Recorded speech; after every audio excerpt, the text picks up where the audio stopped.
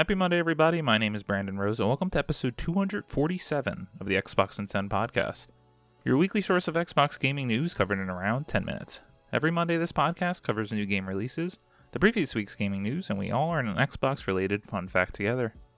This show is on YouTube and podcast services around the world, so please subscribe on your favorite and leave a review. Xboxin10.com, no numbers, is your quick source for links to all of our podcast destinations and social media profiles, which you can follow at Xboxin10. To start, let's talk game releases.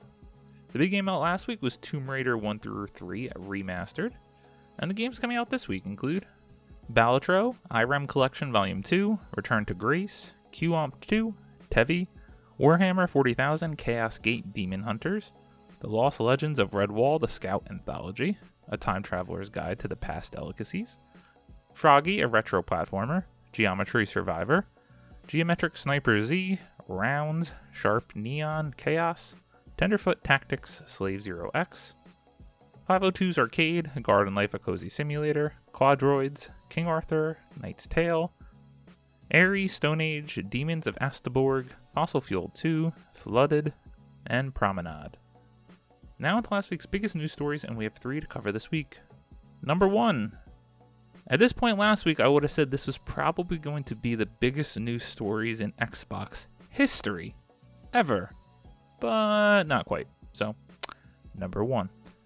Every key detail from Xbox's business update, new console, multi-platform games, and more. Tomas Franzi at Digital Trends writes, Microsoft just released the latest episode of the official Xbox podcast, and it contained lots of crucial details on the future of Xbox. Microsoft addressed everything from how many games it will make multi-platform to the arrival of Activision Blizzard games on Xbox Game Pass to future Xbox hardware. If you don't want to listen to the full 23-minute podcast and want more details than what's shared in the Xbox Wire post about the discussion, here's a quick rundown of the biggest points made during the episode. 4 Xbox games are going multi-platform. To kick things off, Phil Spencer, CEO of Microsoft Gaming, addressed the multi-platform Xbox game rumors. Quote, "We just made the decision that we are going to take 4 games to other consoles. Just 4 games, not a change to our kind of fundamental exclusive strategy," end quote, he said. Quote, "We are making these decisions for some specific reasons. We make every decision with the long-term health of Xbox in mind, and long-term health of Xbox means a growing platform, our games performing, building the best platform for creators, reaching as many players as we can," end quote.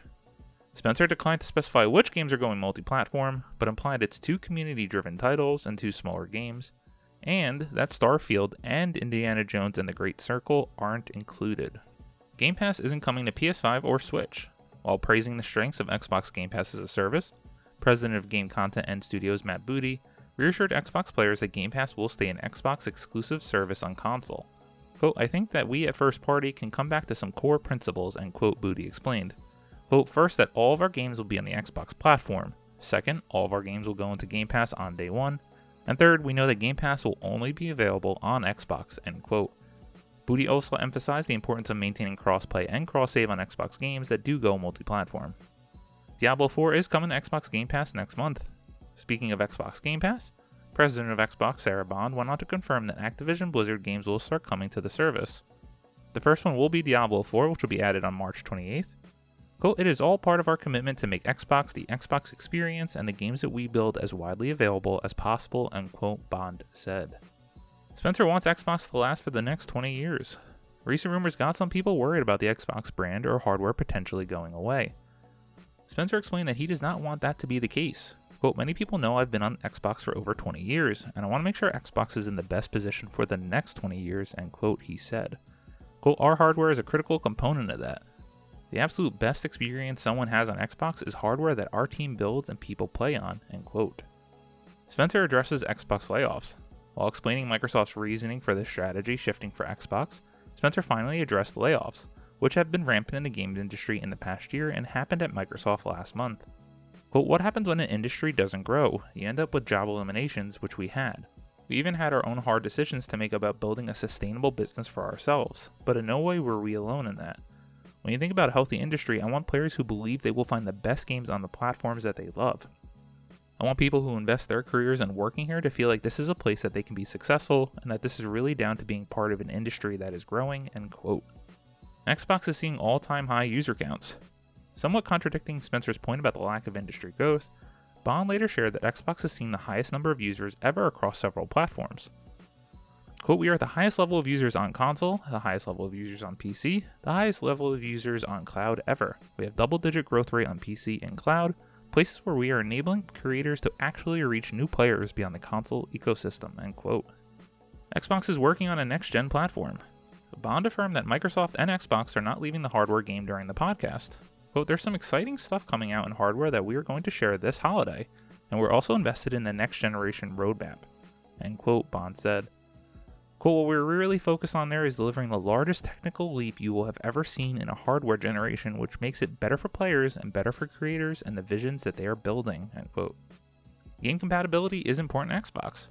When asked about the preservation of digital content and the rise of Xbox's subscription services and cloud initiatives, Spencer praised Microsoft's history of keeping up software compatibility with Windows over several decades and said he hopes to establish something similar with Xbox.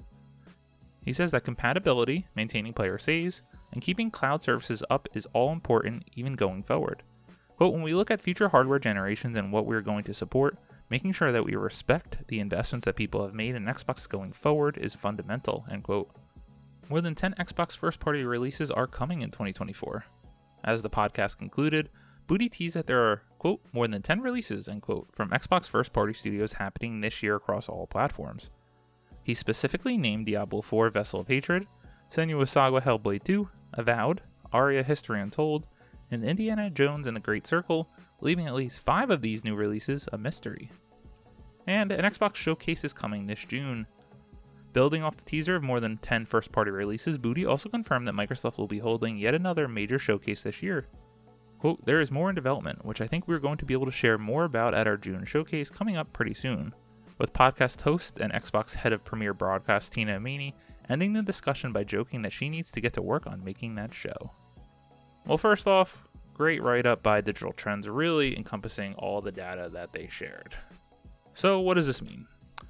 All those crazy internet fanboys that were breaking their consoles, returning it, saying they're never talking about Xbox again, all freaking out about nothing but rumors, which almost all of them weren't true. Xbox is not going entirely multi-platform. They're not going to become just a third party.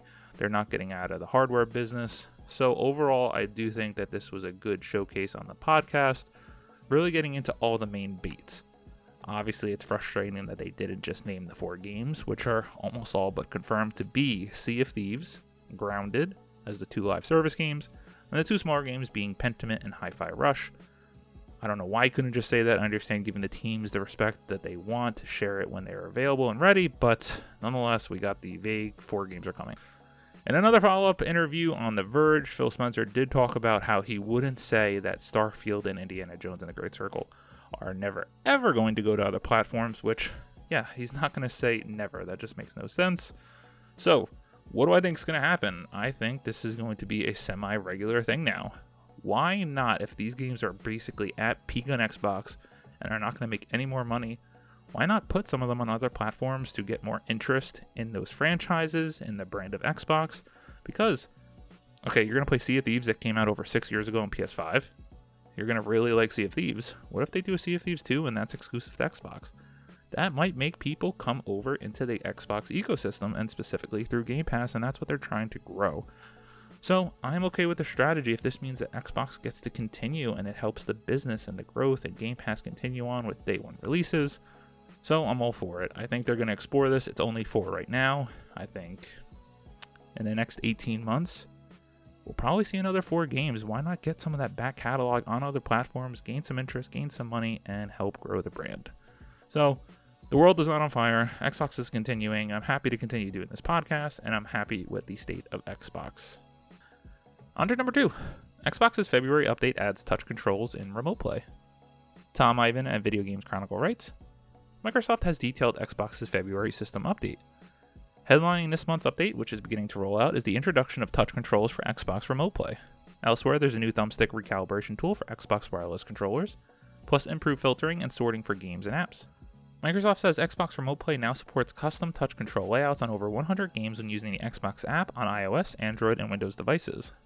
The new self-calibration tool for Xbox wireless controllers is available via the Xbox Accessories app on console and PC, which helps players customize their controllers and headsets. It will help users who want to self-repair their controller address minor thumbstick issues like inconsistent responses.